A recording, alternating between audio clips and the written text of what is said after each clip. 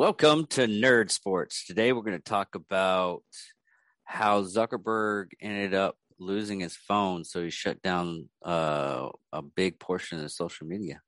I thought it was his girlfriend wanting to go into his phone, so he shut down everything so she couldn't look at his messages. His wife, girlfriend, whatever. Wife, girlfriend. Well, you know, the richer they are, the weirder their kinks are. I don't know. Anyways, you said it, not me. So. Oh yeah. Yeah. Last night. Okay, so first and foremost, I need to get this out of the way. Go Red Sox. Okay. Last night, dude, the weekend was just crazy. It was, the end of the regular season was on Sunday. Everybody's games started within 20 minutes of each other. And, man, I'm telling you, dude, it was nuts. Boston needed to win to secure the number one seed. They needed basically win and you're in for the wild card game. New York had to do the same thing. New York had to play Tampa Bay for the last series of the regular season. So going into Sunday, they had already lost 2 out of that 3. There was a potential. So are they still in the pennant race with that? What, the Yankees? No. I'm getting to that. Okay. No, the Red Sox. Yeah, I'm getting to that. So, okay.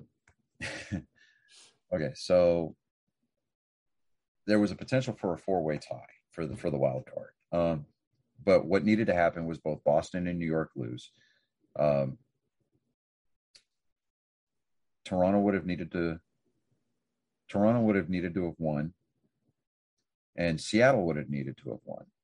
Now, Seattle, they didn't win. They got thumped by the Angels. Toronto was playing the Orioles, so that was kind of a foregone conclusion that they were going to win that game. And so New York went in all the way to the bottom of the 9th because they were hosting the Rays.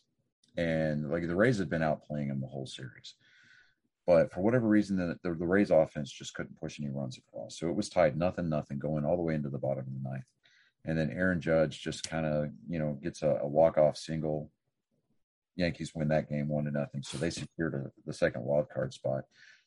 Boston beat the Nationals. They ended up sweeping the Nationals over the weekend. And they secured the number one seed. Even though New York and Boston had identical win-loss records, Boston had the tiebreaker because they won the season series 10-9.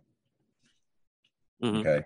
So Boston had the advantage over New York. So Boston was going to host the wild card game Tuesday night, which was last night. And you and I were supposed to meet and we were supposed to shoot in the studio. And I'm going to be completely transparent here. I was going to be incredibly distracted. You could have been talking about green men having interracial orgies on the moon. And I would have been like, yeah. Hey, the Red Sox just scored, I would have been that way because, it would have been, we could have just basically gotten away with live streaming the game and done a commentary that way. But, see, if I can figure out how to do that, we should try to do that. We should. But going into the game last night, I had, my lucky David Ortiz jersey on. I had all my Red Sox gear out. I was just, I was decked out for the game. It's a superstition thing. And I introduced my girlfriend to playoff baseball Johnny. She met Winter Johnny. So she met Winter Johnny before, after the baseball season was over. And then she got to meet spring training Johnny, spring Johnny, where he was like getting ramped up for baseball. And then she knew spring, summer, and fall Johnny, which was during the baseball season. So I'm like, hey, what's my Red Sox doing? This. It's basically just kind of like the Cliff Notes version of Fever Pitch with Drew Barrymore and Jimmy Fallon. Anyways, if you haven't seen it, check it out. I like it, but I'm a little biased. Anyways, digress. So she got to meet playoff baseball Johnny last night. So I was like, I FaceTimed her and I was like, hey, I want you to meet somebody. I want to introduce you to somebody. She goes, what? I just got out of the shower and I'm not presentable. I was like, so? She goes, right now? I said, right now. I want you to meet playoff baseball Johnny. She goes, oh, okay. You're playoff baseball. I was like, yes. Okay. So we got that out of the way. Anyways, so last night, everybody, all the pundits, all the experts were like, okay, advantage to the Yankees. The Yankees are on a roll. They owned the Red Sox last time they played there. They swept them in that series. Blah blah blah blah blah. Giancarlo Stanton and Aaron Judge, they're on a roll. They're hot, and it's like whatever. So they get everybody with the save of like a couple of people from ESPN were giving the game basically to the Yankees. They had all but punched the Yankees tickets to go to the divisional series to play against Tampa Bay. So game starts. You've got Garrett Cole, which is the $232 million pitcher for the Yankees, starting for this wild card game. He was brought into New York for one reason, and it is these high leverage games, specifically against the Red Sox in the playoffs. Okay. So, here. Helps if my magic mouse is right side up. There we go. Yeah, look at me figuring out technology. See, look at it. Oh, pretty. Oh, smoothie. And you weren't looking, but it's okay.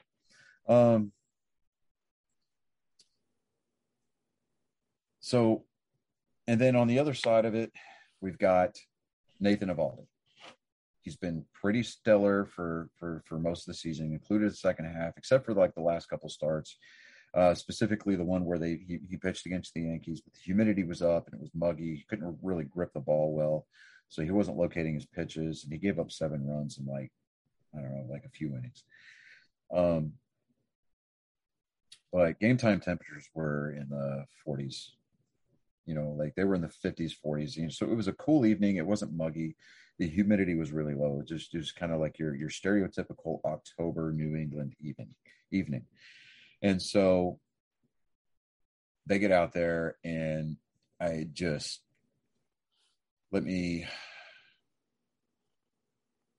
that's not what I want. It is, let me pull up scores. I'm gonna get the box score here real quick. Give me just a second, because I really want to break this down.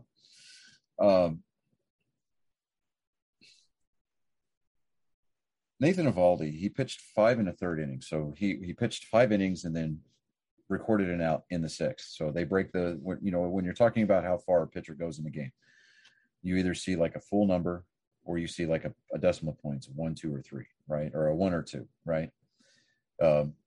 So when they say that he pitched 5 1/3 innings, that means he pitched 5 innings plus 1 out in the 6th inning. Okay. He gave up 4 hits, gave up 1 earned run. He walked nobody, struck out 8, and his only earned run was a home run. Okay. That he gave up to, I believe it was Anthony Rizzo, right, the first baseman for New York. Okay. Now, giving up no walks is a big thing, because the Yankees, whenever they do things, whenever they get when they get a rally started, it's usually because it's been preceded by walks. Like they get somebody on base, and then they start to move that person over either through base hits or home runs or what have you, right? Out of the 5, out of the 5 pitchers that Boston used last night, nobody issued a single walk. Ryan Brazier, Wichita Falls' own Ryan Brazier, he didn't strike anybody out last night. He gave up 1 hit. He pitched 2/3 of an inning, so he made it through the 6th inning. He got us to the 7th inning, which is great, but he didn't give up any runs. Tanner Houck, he's usually a starter, but he came in from the bullpen because it was all hands on deck last night, right? He pitched a full inning and struck out 2. Hanson Robles, he pitched a full inning. He struck out one batter, didn't give up any hits, didn't walk anybody. Garrett Whitlock comes in, gives up a home run to Giancarlo Stanton, who I'll get into in just a second. It was beautiful to watch the Yankees melt down the way that they did last night. But the bottom line, they didn't walk anybody. So all of the runs, both runs that the Yankees scored last night were because of the long ball. Now, on the flip side of the box score, you got Garrett Cole. Remember the $232 million man here, right? Yeah. Grew up a Yankees fan, getting to play for his childhood team. And he goes out, he pitches 2 innings. $232 million to pitch 2 innings in the one game that mattered. Holy shit. Now, granted, it's like a 9-year contract or some shit, right? Yeah. He gave up 4 hits, 3 earned runs, walked 2 batters, only struck out 3, and gave up 2 home runs. Right? And then it got progressively worse after that. Clay Holmes came in, pitched 2 innings. He gave up a hit, no runs, no earned runs. Didn't walk anybody, struck out 1 guy. Luis Severino came in. He pitched an inning and a third. He gave up a home run, or he gave up a hit, 1 earned run, walked a batter, and struck out 1. Loaiza, I don't know pronounce this guy's name. He's probably not gonna. He's not gonna be. He probably won't be with the big club next year. Let's just put it that way. He'll be probably back down in like Scranton playing for the AAA team. Anyway, he pitched an inning. That's the guy night. that got $200 to play, or no, you talking about the $232 million man? Yeah. Garrett Cole. Yeah, he's going to be with the team for a long time because they have this big contract and nobody's going to want to eat it. Oh, wow. Yeah, so good job on that one. But the final score last night was 6-2 Boston, right? Mm-hmm. Now, I find amazing is that you had all these Yankees fans and all these trolls from all over the internet was talking about how Boston needs to increase the height of the green monster in left field because Giancarlo Stanton was just abusing the shit out of it the last time that they were there. Mm. Well, last night, he gets a good pitch to hit. He drives it. John Sterling does the play-by-play for the Yankees network. Okay. He goes into his home run call, right? It is high. It is long. It is far. It is a home run, right? He starts talking about it's a stanchion home run. Well, only problem with that is that the ball fell short, skipped off the front of the wall, and came back into play. Yeah. So basically what it had amounted to is that Giancarlo Stanton hit a 350-foot single. Oh, damn.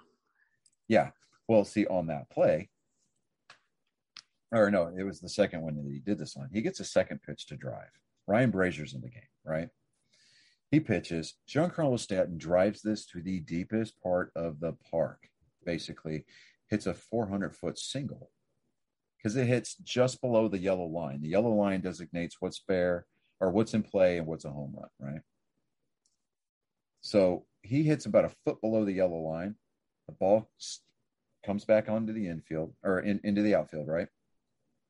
Aaron Judge is on first base. And he is hauling ass around second base. And the third base coach for New York sends Aaron Judge, thinking, okay, this is going to be a pretty easy play to score on. For all intents and purposes, it should have been. It was a 400-foot single, right? Problem is that Kiki Hernandez comes in, fields the ball, throws an absolute strike to Xander Bogaerts, who is standing in the relay position for shortstop in the infield, right? Xander Bogaerts turns around and unleashes an unholy hellfire missile back to the catcher.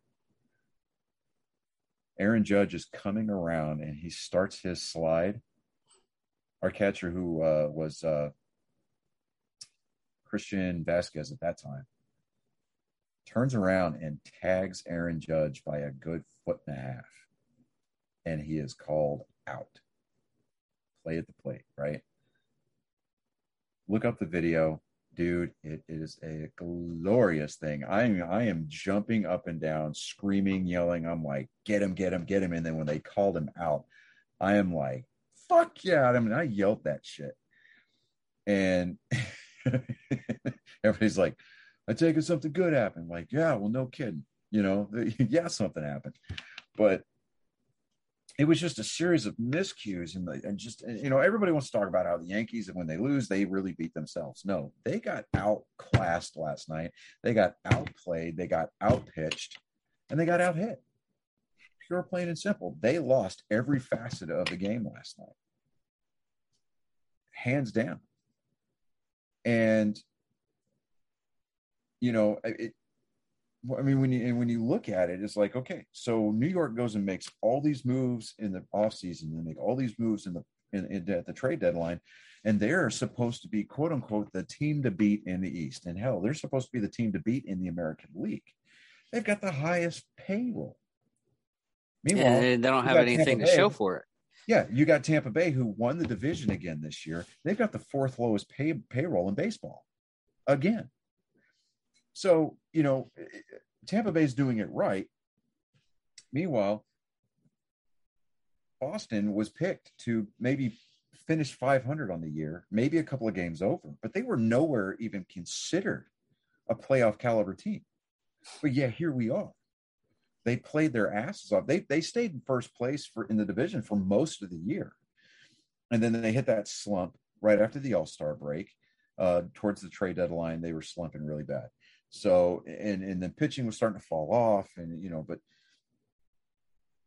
you get a group of guys that you got a lot of veterans still on the team from the 2018 season when they won the World Series. You got JD Martinez, you got Rafael Devers, you got Xander Bogaerts, you've got Ryan Brazier, you got Chris Sale, you got Eduardo Rodriguez, you got Christian Vasquez. I mean, a lot of the guys that played on the 18 squad are playing still for the Red Sox. So, I mean, you've got a lot of that World Series experience. You got a lot of that World Champion experience. You got a lot of playoff experience. And then you got a lot of the guys who have playoff experience and World Series experience, like Kiki Hernandez and Kyle Schwarber, who played on World Series teams for other teams, like the Dodgers. And Kyle Schwarber comes over to us. He played for the Cubs when they won everything in 2016, but we got him in a trade at the trade deadline from the Washington Nationals. But so you got a lot of moving parts, but you've got a lot of experience, and you've got these rookies that are in there, that have never been in a playoff situation, that never have experienced a playoff atmosphere. So, you get New York. I mean, they were like, okay, yeah, we're the second seed, but we want Boston. We want Boston in their house. And last night after the game, Kiki Hernandez was being interviewed in the locker room. Actually, he was being interviewed out on the field. He was like, they wanted us, they got us, but you know what they say? Be careful what you wish for, because you might get it. And last night, I mean, dude, it was great. I mean, it was absolutely great to see. The only thing that I saw as far as like a misstep or a miscue by the Red Sox was a base running error, and that was by Alex Verdugo, one of our outfielders. He was trying to stretch a single into a double, but I mean, by the time he got tagged out, we already had two runners score on the play, and he was the third out. So the way that the rule works is that if you're going to be the third out and a run scores before you are tagged, then the run counts. So the damage had already been done. Two runs had already scored. At that point, the score was like 6-1. And, so it really kind of gave us those insurance runs that we were needing to go into the 8th and 9th innings. And so it just really, we started counting outs, because once Nathan Eovaldi was pulled out of the game in the 6th inning, you're looking at 2,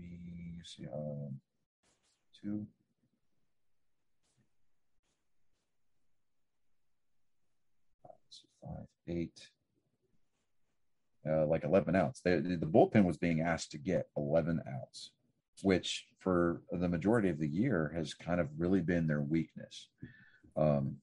Getting those outs without giving up a lot of runs. Pitch command was really a premium for our bullpen this year.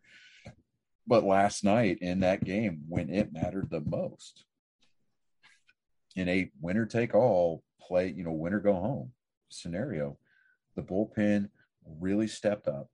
They really, really answered the call. And, I could sit here and talk about how I'm proud of the guys, I'm proud of this squad, I'm proud of this team.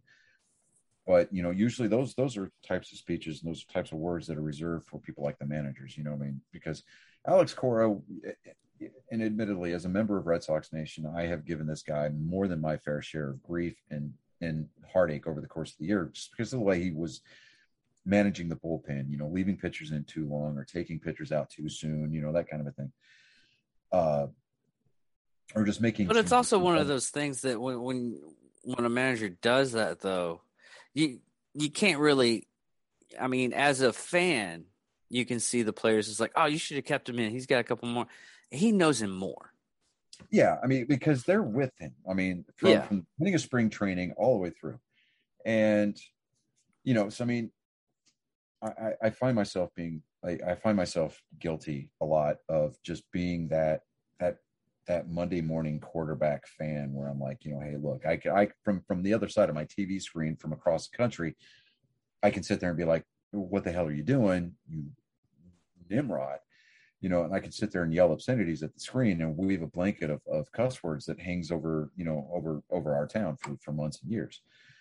But, at the end of the day, this is what this guy is paid to do. And when he was interviewed, his post-game comments, Alex Cora, our manager, he came out and said that last night's game was one of the hardest games he's ever had to manage.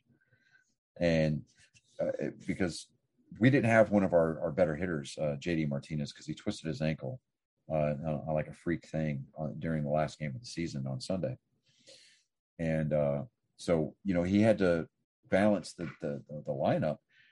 And he went with a defensive, with a more defensive-minded lineup. And these guys they came to play. And they put up a lot of runs. And they got to the ace. They got to New York's ace early. Chased him. I mean, like I said, he only pitched 2 innings. He only recorded 6 outs. That is it, 6. And just Aaron Boone comes in there and he's like, I've seen enough of this. I can't sit there and screw around because at the end of the day, it might be Aaron Boone that loses his job. Yeah. There's a lot of people in New York that don't like the guy as a manager anyway. And, I've gone over this before in previous episodes where New York is a really hard place to play because of the media, because of the fan base. And the newspapers alone are going to eat you alive. We're not even getting into social media, but the newspapers alone will absolutely eat you alive. The New York Post, usually they reserve their headlines to roast the Red Sox or whatever team that the Yankees happen to be playing. Well, this morning when they came out with their morning edition, had a picture of Garrett Cole and it says Garrett bleeping Cole. Oh wow. Yeah. They I guess they weren't happy. No, I mean they are throwing anybody and everybody under the bus, to include Aaron Judge. It's like, I mean, he's going off of what the third base coach was telling him, but you're a professional player. It's not your rookie season.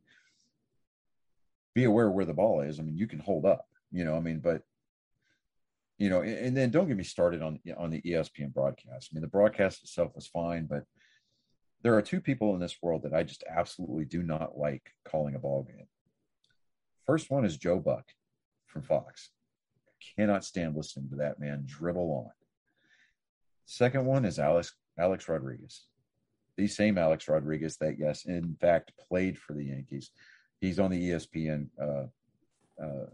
Baseball Tonight crew. So, he's in the booth calling games. And he was just so blatantly pro-Yankee. It's not even funny. I mean, he wasn't even trying to hide it last night. And he just talked. He's like, I know that they're struggling right now, but at some point the Yankees are going to start being the Yankees again, and they'll be fine. And it's just like, see, when you want, I get, like, when I listen to the Red Sox games on the radio, their play-by-play guys, yeah, obviously they're going to show favoritism, but they're not homers. And by homers, what I mean is that they don't just sit there and sugarcoat it for the home team. If they're screwing up, they're going to be like, why did he do that? That was probably one of the worst decisions that I've ever seen. And Joe Castiglione, he's one of the words that I absolutely hate. Like, some people can't stand the word moist. I don't like the word squander. And it doesn't like send chills up and down my back, but usually I associate that word now with whenever Joe Castiglione is talking about, and the Red Sox squander a bases loaded opportunity, or they squander runners in scoring position to, this, that. And I to me, it's a negative word. And I'm just like, so squander is like kind of my version of moist, but, but the last night was an absolute, and it wasn't even because the Red Sox won. Don't get me wrong. I'm happy that the Red Sox won. I'm ecstatic. Absolutely ecstatic that the Red Sox eliminated the Yankees. But the game itself, from the Red Sox standpoint, executed beautifully. They came together as a team. Everybody came to work that night, and everybody came to work ready to do exactly that, which was work. And they did. They answered the call, and they rang the bell. And when they did it, they really put it to the New York Yankees. They had their hitters off balance most of the night. The fielding, for the most part, was absolutely gorgeous. And, it was just because, you look at it, I'm just sitting there going, this is what October baseball is supposed to be about. High intensity, high leverage situations. Everything is on the line. And so now Boston's moving on to the divisional series, and they're going to be playing Tampa in that best of 5 series. So, for that, it's Eduardo Rodriguez is going to get the nod for game 1. So it's,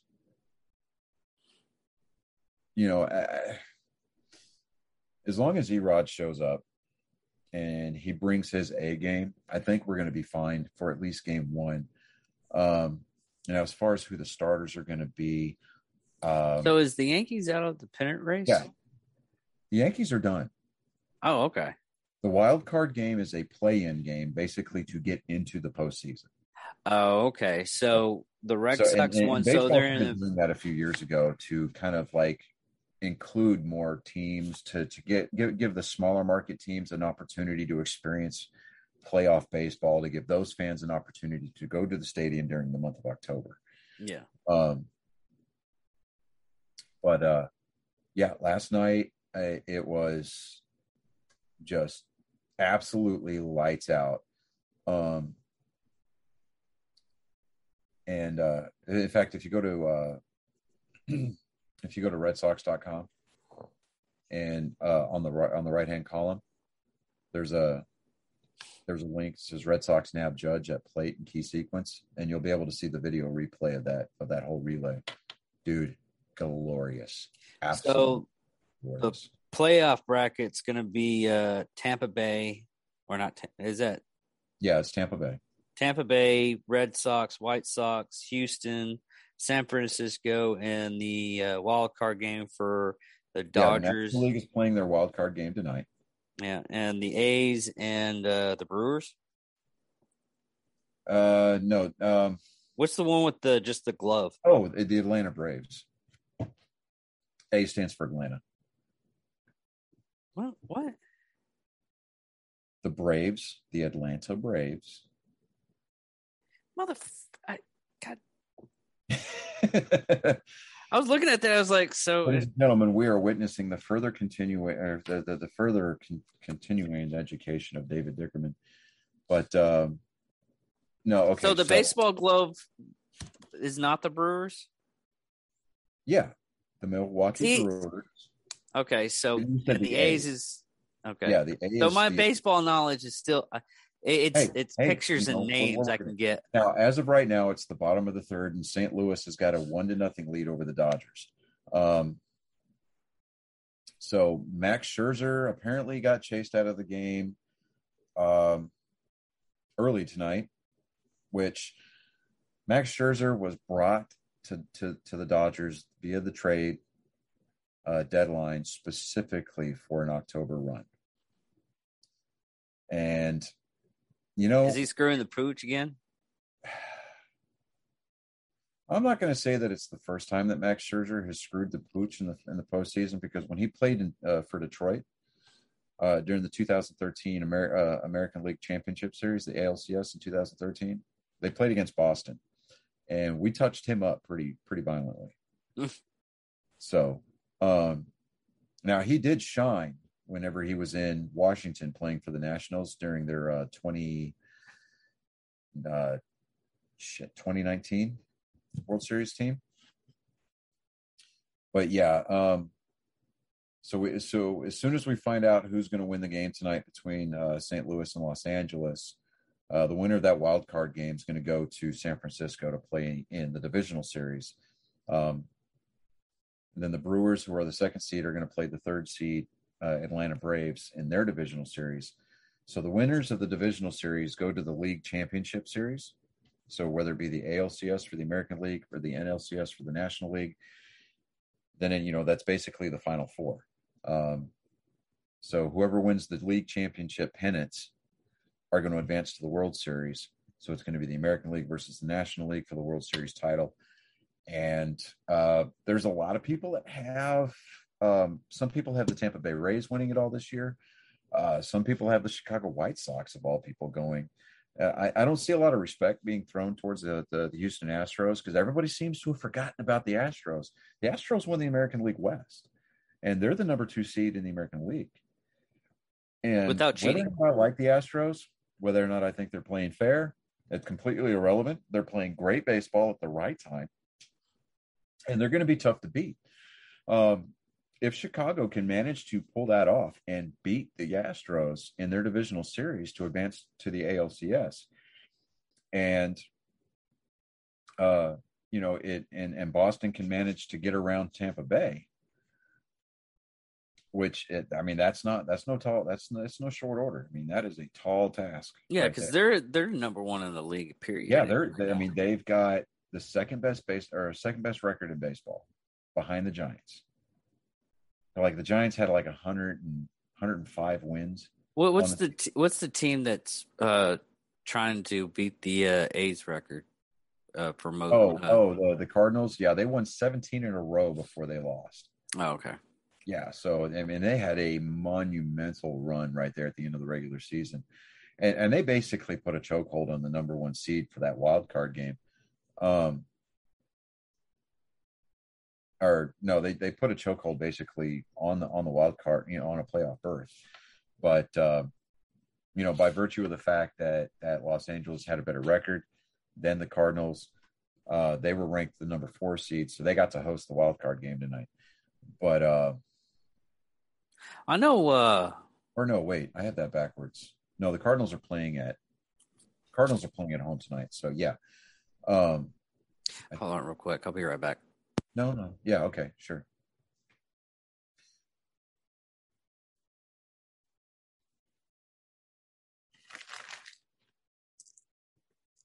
But anyways, for those of you who are still watching, that was an amazing game to watch last night. And we're going to talk about baseball for just a couple more minutes, and then once David gets back, and then we're going to break into football and call it a night, because I'm hungry. So I haven't eaten dinner yet tonight. So as you can tell, I'm eating junk food while I'm sitting here trying to record. And I see a shadow. There's David. Aha. Okay. So, yeah. Sorry, people. I've been sick all day, so. Which is why we're doing it via Zoom. Yeah. I am not about that life trying to catch what this dude's trying to throw at me. Yeah. I mean, he's my boy, but yeah, no, I ain't. No, that's just not happening. Um, but yeah, this postseason, I think it's going to be one of the better postseasons that I can remember for a very long time. Um, and even if the Red Sox manage to find themselves on the outside looking in, and they lose to either the Rays or whoever eventually comes to them in the ALCS, um,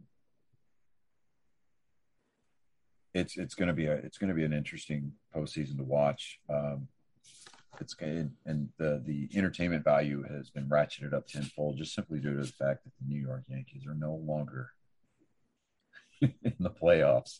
So um, there was a ton of 27 rings tweets and Facebook posts today, but that's what your stereotypical Yankees fan base does every time they lose. They fall back on that. Well, we have 27 rings. Well, that's great, but how many do you possess, and how many rings has your team won since 2000? So, I mean, really, quit yapping. Just hang your pinstripes up in the closet until spring and just go away. But in all seriousness, I mean, eh, it's going to be a really fun postseason to watch. When's the next game coming up? Well, like I said, the Cardinals and the Dodgers. Well, except for the Cardinals and everything, how is the gameplay like? Is like one day that these teams play and then the next team, or is it going to be like? Tonight, like I said, so with the National League playing their wild card game tonight, they're going to get a night off, and the divisional series for them will start on Friday. Tomorrow or tonight, the American League is off, and so they're going to kind of do like a double feature kind of a thing, where the Astros and the White Sox, they're going to play their game in the early afternoon, and then the primetime game is going to be Boston and Tampa Bay. And then they may flip-flop that or whatever, but the National League probably isn't going to start their divisional series until Friday. Let me double check that here. Postseason schedule.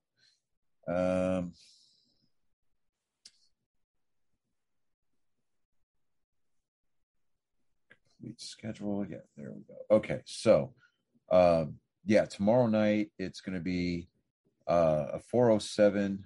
Let's see, are these Eastern? Yeah, okay, so it's going to be 4:07 Eastern, 3:07 Central, for Houston and Chicago. That series is going to start in Houston because Houston, like I said, is the number 2 seed. So that series is going to be started down in Houston at 3:07 our time. And then Boston and Tampa Bay, it's going to be an Eastern. It's going to be played in Tampa, but that game starts at 7:07 our time. And then the National League, they start their game 1 of their division series between Atlanta and Milwaukee at 3:37, and then the winner of the wild card game tonight plays the Giants at 8:37 our time. Friday is going to be a very busy day of baseball. There are going to be 4 games on slate. It's going to be American League Divisional Series game number 2 for both sets.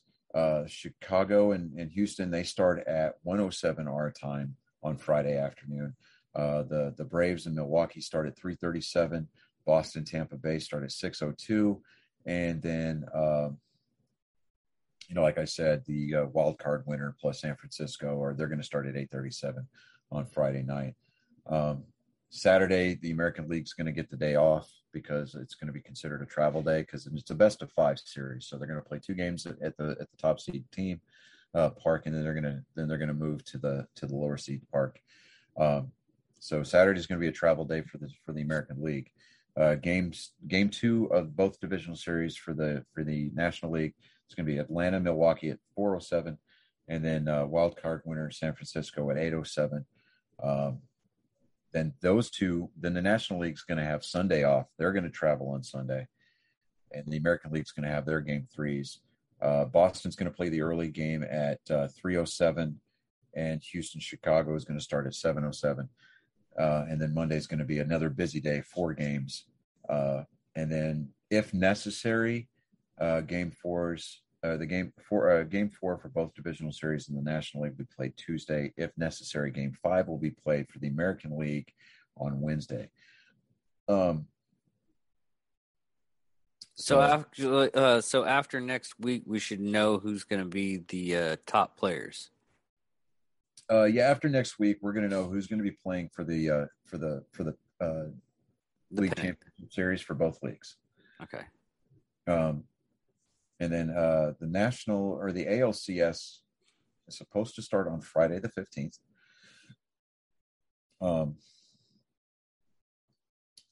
And the National Leagues or the NLCS is supposed to start on Saturday, October 16th. Those times, they haven't determined what times those games are going to start yet. But the World Series is supposed to tentatively start Tuesday, October 26th. And Game 7, if necessary, of the World Series will be played Wednesday, November 3rd.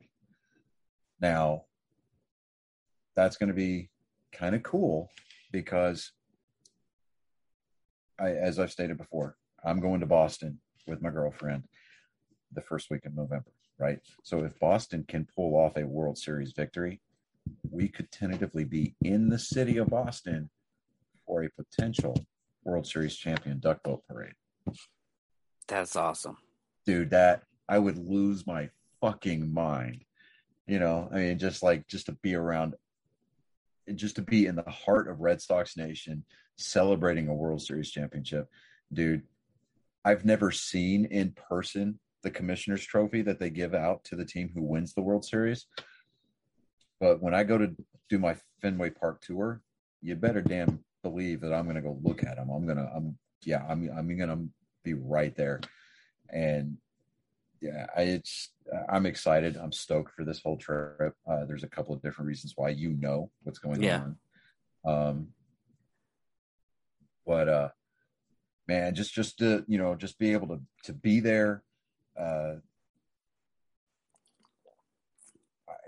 just kind of without words. So, but moving on to football. Let me get the weekend.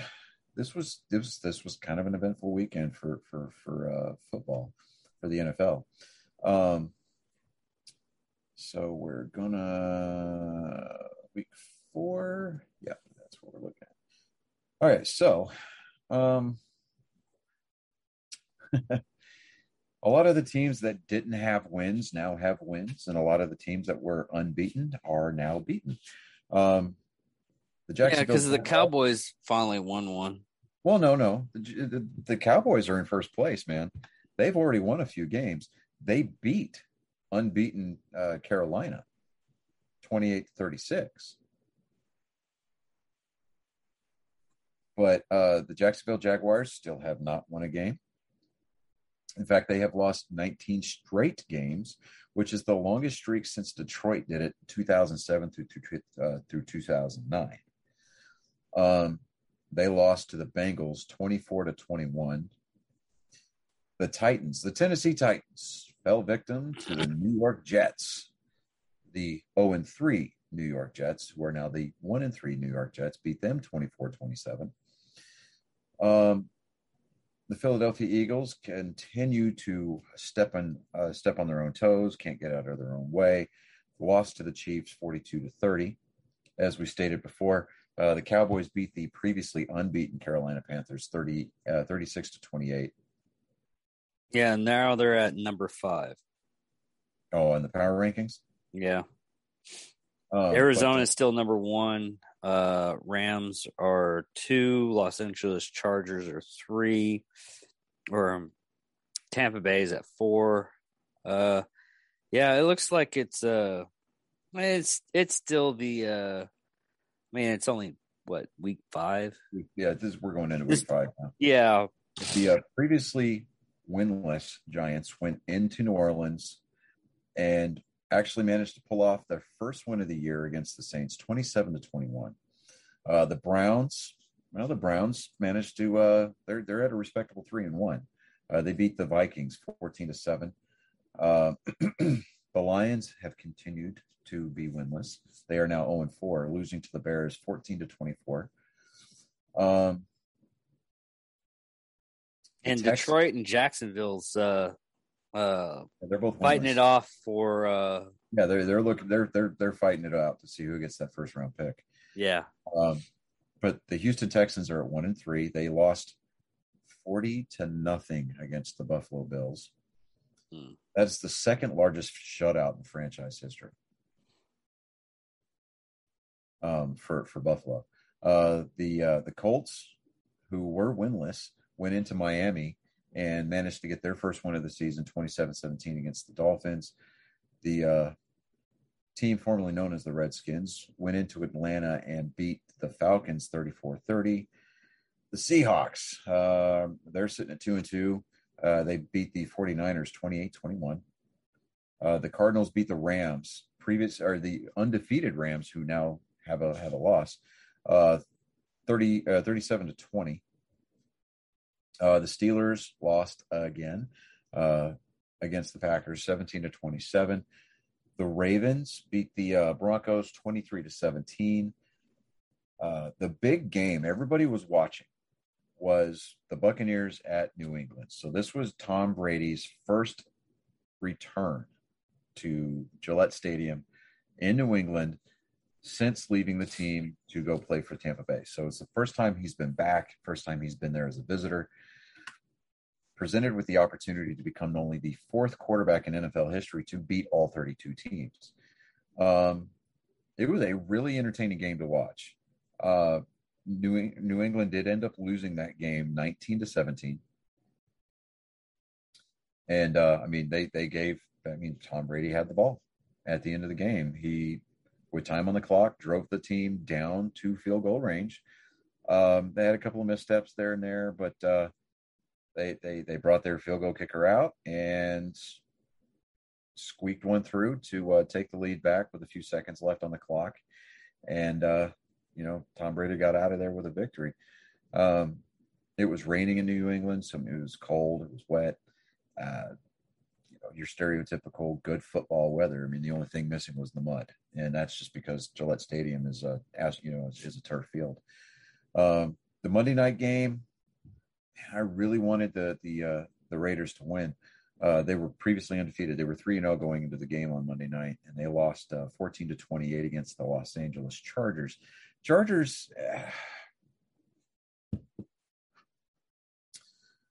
The Chargers are a sneaky good team, and that's just mostly because their defense is incredibly stout. I mean, they're fast, they're agile. Their offense is going to figure it out, and their offense is going to get clicking before the end of the season. They're going to be a really dangerous team. Yeah, but, and also on that though is what Brady did after the game. Yeah, I mean, he goes up to Belichick and he just basically gives props, and he's like family. I'm like, man, that's kind of yeah. I mean, stop trying to make me cry, motherfucker. Well, yeah, I mean, because Brady said, "Look, I'm not trying to shed any tears. I did all that before the game started." He even thanked. Yeah, I mean, he thanked everybody, and I know that I'm a Tom Brady fan. There's no mistaking that. I've unabashedly made that poignantly clear. But Tom Brady displayed a degree of class that you normally don't see amongst a lot of quarterbacks that return to a stadium where they used to play. And I mean, Tom Brady, he had nothing but good things to say about the team, the city, the area. All of his kids were born there. He loves it there.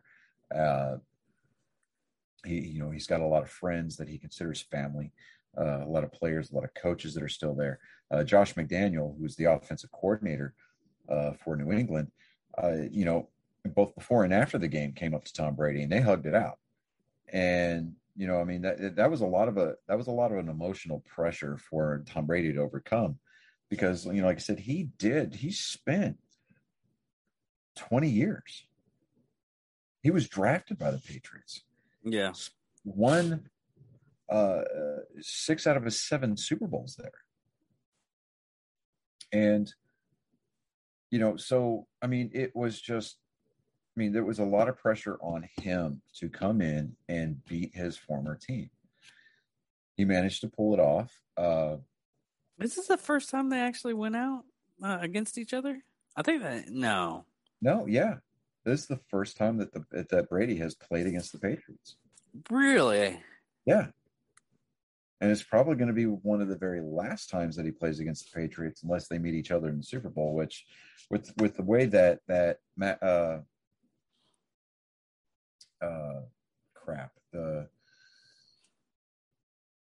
Mac Jones, the quarterback for New England, the way that he's playing, he's playing good. And he absolutely stepped up. If there is such a thing as a moral victory in sports, Mac Jones can kind of walk away with his head held high, because here it is. You have this legend whose shoes you're trying to fill come back into your stadium as an opposing quarterback, and your team loses by 2 points. I think Mac Jones, he threw, let me see here. He was 31 of 40 for 275 yards. He threw 2 touchdowns and 1 interception, versus Tom Brady, 22 of 43 for 269 yards. He didn't throw any touchdowns, but he also didn't throw any picks either. Tom Brady actually carried the ball for four times for 3 yards. So he netted a first down on his own, because the play broke down. So he rushed and got the first down. But there was a lot of, a lot of people came to play. Let's see here for the Patriots there. Leonard Fournette for the Buccaneers, he carried the ball 20 times for 92 yards. He didn't score any touchdowns. He averaged 4.6 yards a carry.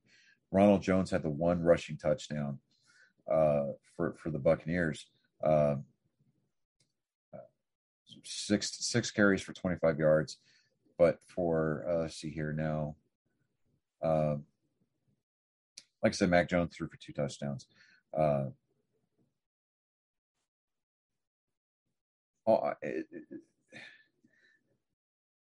The rushing numbers for Tampa or for New England on Sunday night were appalling. Absolutely appalling. You had Nelson Aguilar, 1 carry for 4 yards. So he averaged 4 yards a carry, right? See, I really don't. You had two other running backs. You had Brandon Bolden and J.J. Taylor. Both had a carry. Neither one of them netted any yards. Mac Jones had 1 carry for -1 yard, and then Damian Harris had 4 carries for -4 yards.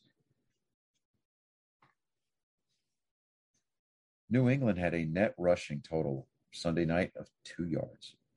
Jesus. 2 yards. See, that's more or less the stuff for the fantasy football stuff. If you look at those numbers, and sometimes I've looked at those numbers, and if you look at those numbers, it's like, oh, did this team lose? It's like, no, they won. I've actually seen. And if you're looking at it from a pure fantasy standpoint, those are horrible numbers. Those are atrocious. And if you had anybody, if you had Mac Jones, it kind of came out in the wash, because he did have 2 touchdowns, but he also threw 2 interceptions, so they kind of cancel each other out, depending on what scoring system that your fantasy league is using. But so neither team, with the exception of maybe. Well, no, neither team. That just as far as like fantasy points are concerned, that game was a sham. It was a wash. Yeah. You might as well have just benched those players and started somebody else in another game.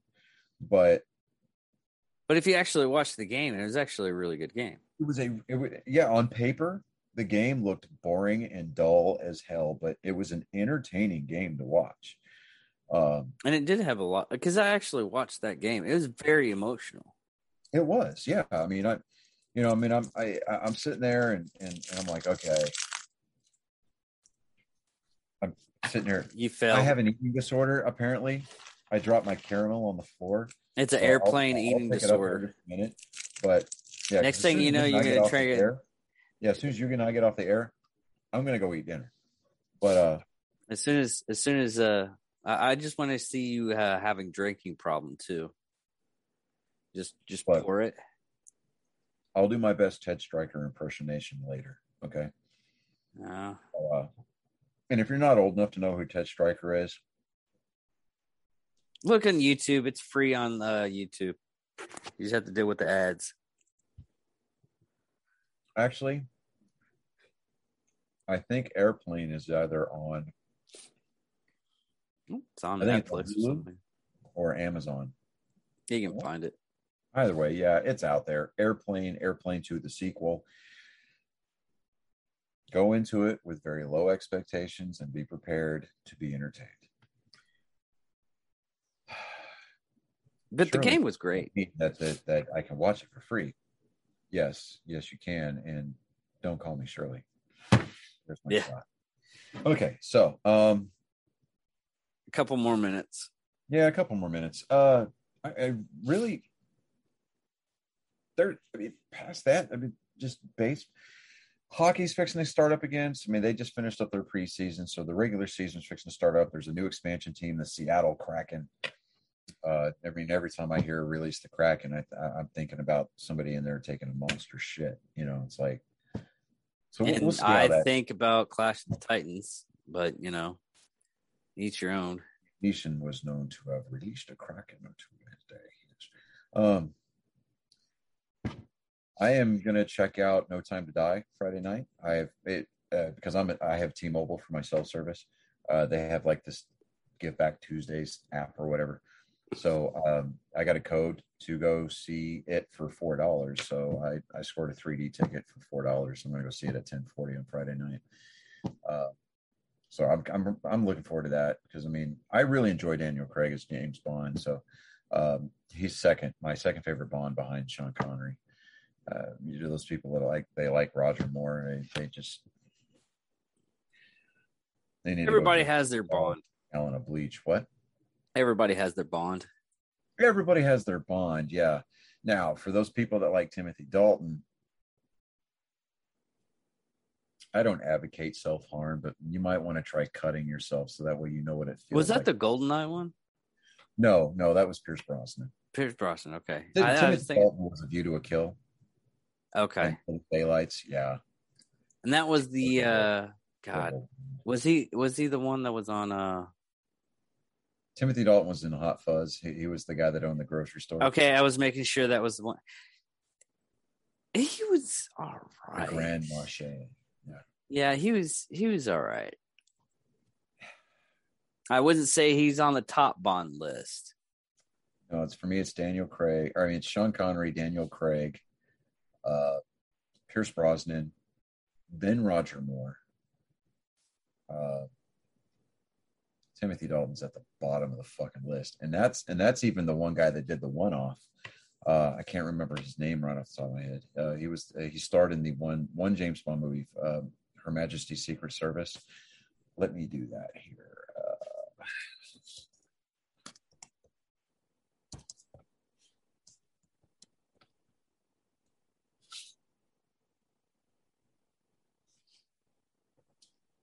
Her Majesty's Secret. So George Lansby. I want to get a picture because I don't think I've even seen that one. Yeah, it was the one movie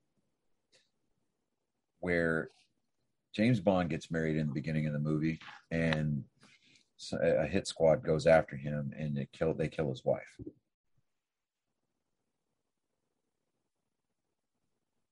God, I didn't even know that was a wow. It doesn't look like a Bond. Prior acting credits. Yeah, I mean, it was during the making of the film. He was like, "Look, I'm only going to do this one time." because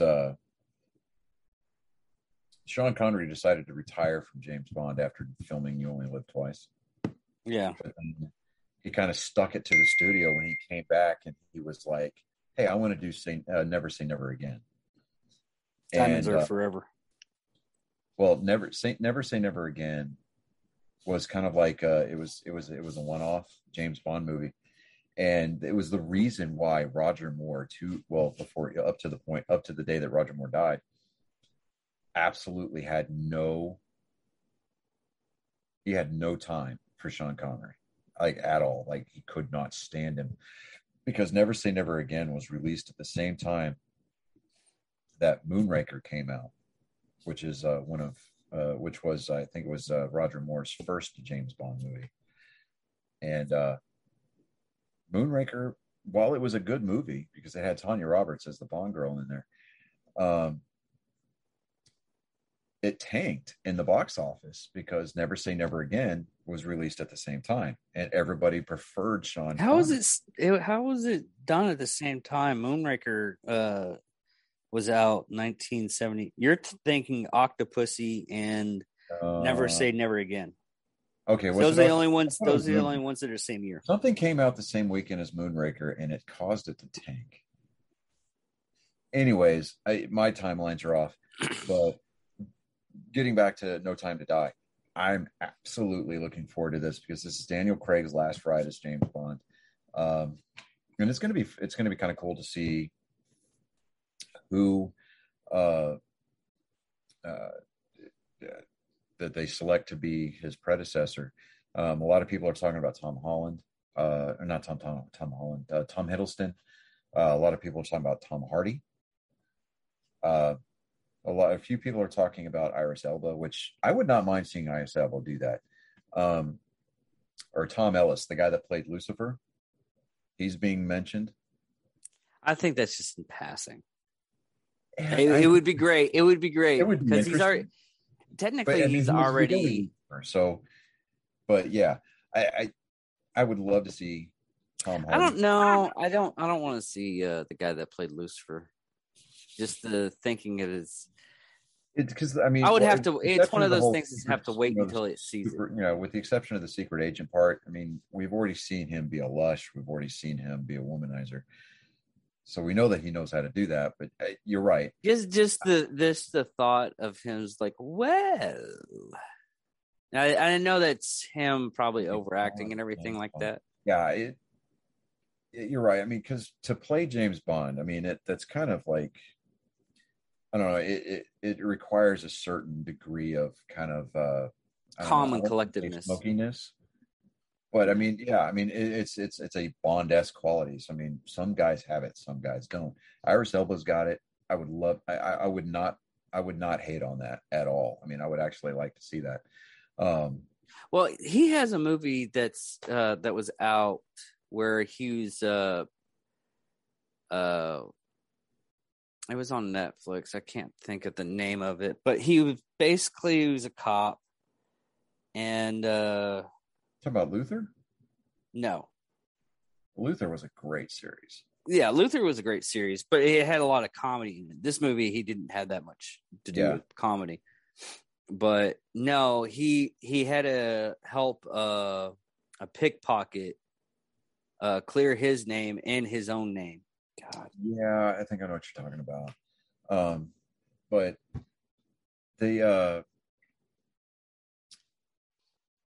yeah, Tom Hardy, I think would be good. Just because he's kind of got that edginess to him a little bit. Tom Hiddleston's got the sophistication part of the role kind of down. And I mean, The Take. That's what it's called. That's right, The Take. Yeah, but I mean, it's going to be kind of a, I don't know. They're almost. I would have to expect the Broccoli Studios to handle the selection of the next James Bond the way that the Vatican handles the selection process for the Pope. Yeah, it's going to be secretive, but yeah, and then on top of that, Daniel Craig,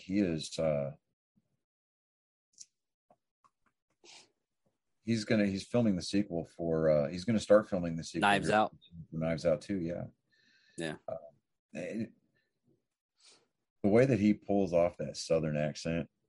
It is, well, it's not surprising because you got to look at what was that one movie with they robbed the they robbed NASCAR track.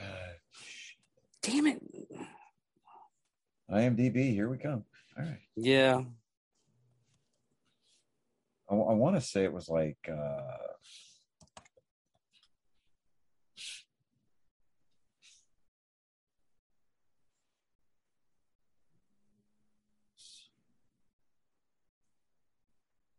Logan Lucky.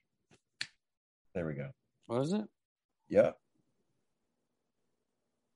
Where he breaks out of prison.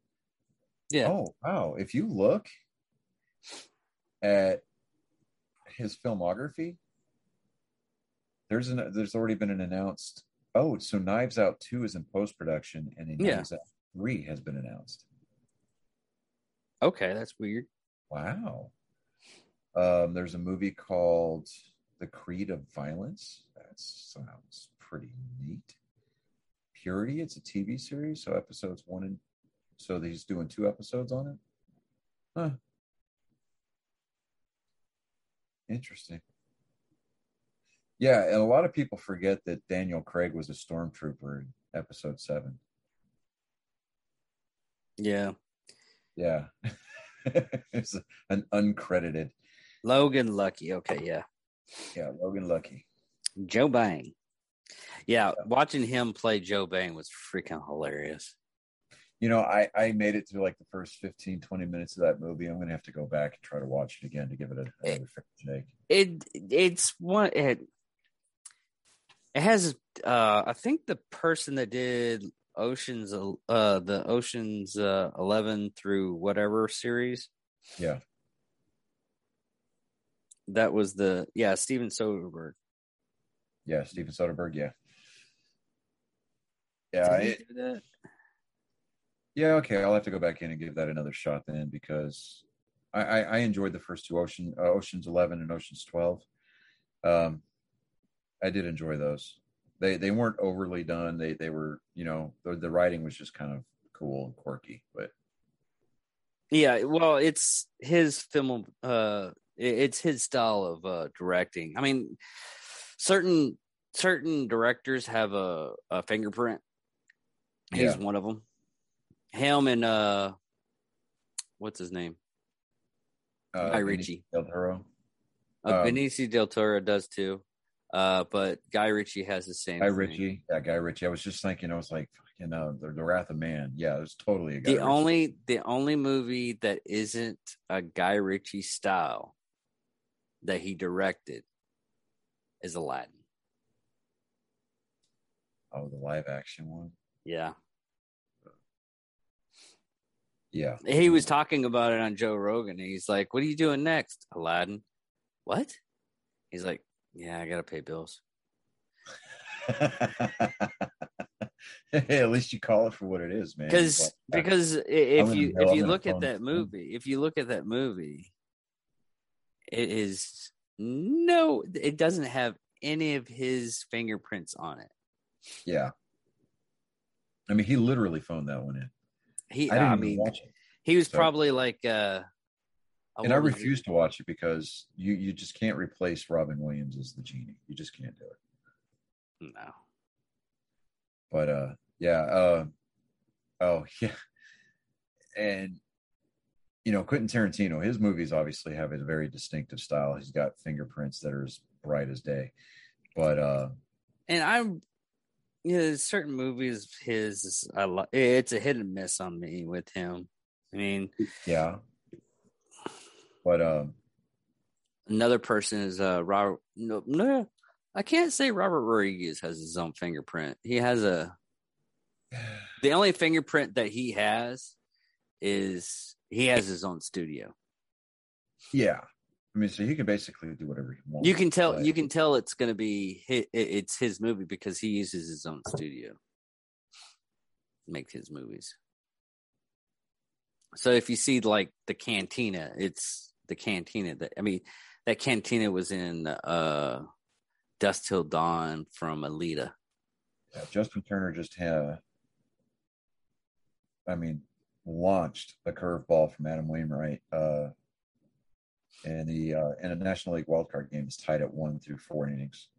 So yeah.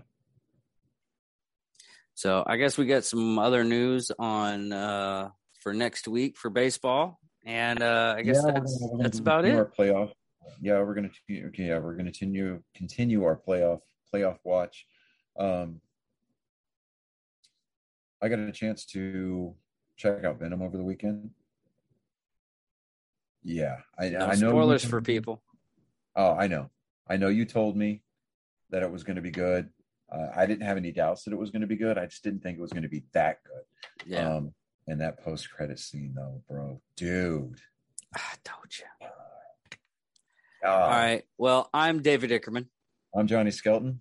And this is Nerd Sports. Have a good weekend. Red Sox.